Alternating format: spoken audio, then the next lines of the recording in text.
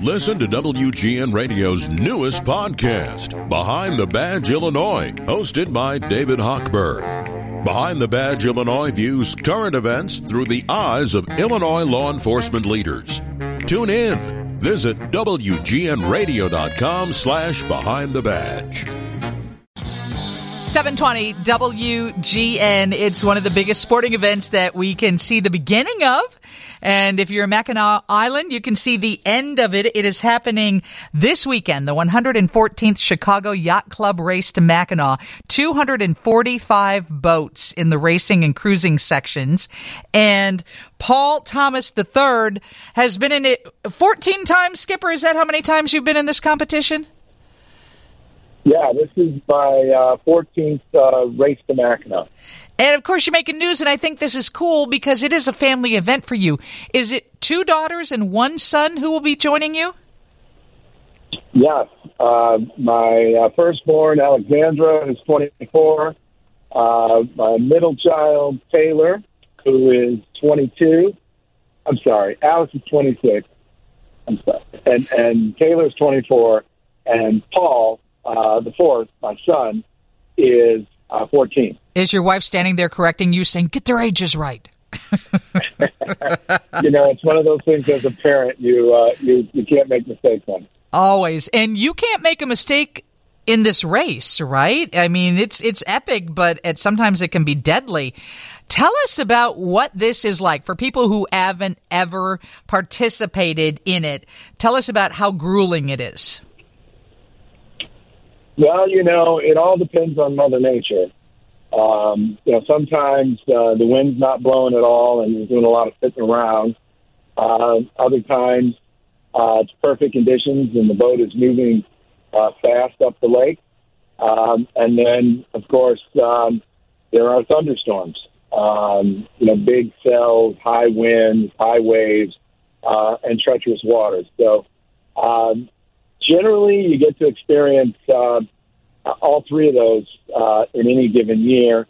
It looks like the forecast this year that things are going to be a little light on Saturday, but we should have wind Friday and Sunday. So you set sail on Friday in the race. It's about, 333 miles, or is it more than that? Yeah, 303 statute miles. Straight up the lake around Point Betsy through the Manitous, and then over to Gray's Reef, through the channel there around buoy number 3, and then down the Straits of Mackinac under the bridge, and then about another 1.5 miles to the finish right on the island. So you have 3 kids on deck with you. Are there other members on your crew? I would guess there are. Yeah, there's 9 of us all together, and I think probably in addition to 4 Thompsons on the boat, the family thing, we have the distinction of having a mostly African-American crew. So 8 of us are going to be African-American on this year's MAC, and there will be 5 women and 4 men, so we will have a predominantly female crew as well. So diversity is alive and well on these blocks. That's awesome. And is diversity something that is just featured on your boat? Are you seeing it expand throughout the race? I think we're seeing it more and more in sailboat racing. I know when I started this back in 2009, we were really few and far between. But we're starting to see more diversity in crews on boats, but maybe not so much on, from the owners and the captains. But I know, I think you spoke with David Ward earlier.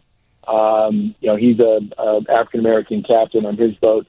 So we have some representation. It's moving in the right direction, but it's moving forward.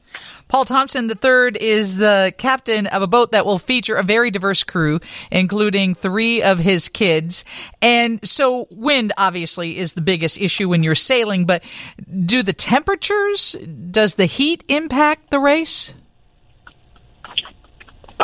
It does in that, there is a thermal effect if the water's cold and the sun is beating down pretty hot, the temperatures on land will heat up faster than the temperature in the water, which creates a thermal effect close to shore. So sometimes the heat can create wind for you. But it's funny. Last night we were out practicing, doing some safety drills, and one of the crew members said, so this year, what's the temperature going to be like on the boat? And I said, variable, highly variable. At night, it gets pretty chilly. Lake temperatures are still pretty cold once you get up the lake, so it'll be pretty chilly at night. And during the day, it can be brutally hot. And where do you sleep? So my boat has sleeping accommodations for 6, typically, although, sometimes we, pack a couple extra people in there. But we're running shifts. So there's 9 of us. A shift is 3 people will be operating the boat, and we're doing rotations where we will be on for 2 hours and off for 4.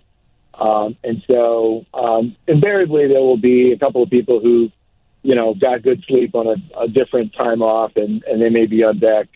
But typically it's a 3-person shift. So you take off on Friday afternoon, and then are you forced to stop when the sun goes down? What are the limits that are put on you during this race to Mackinac? It's a continuous race.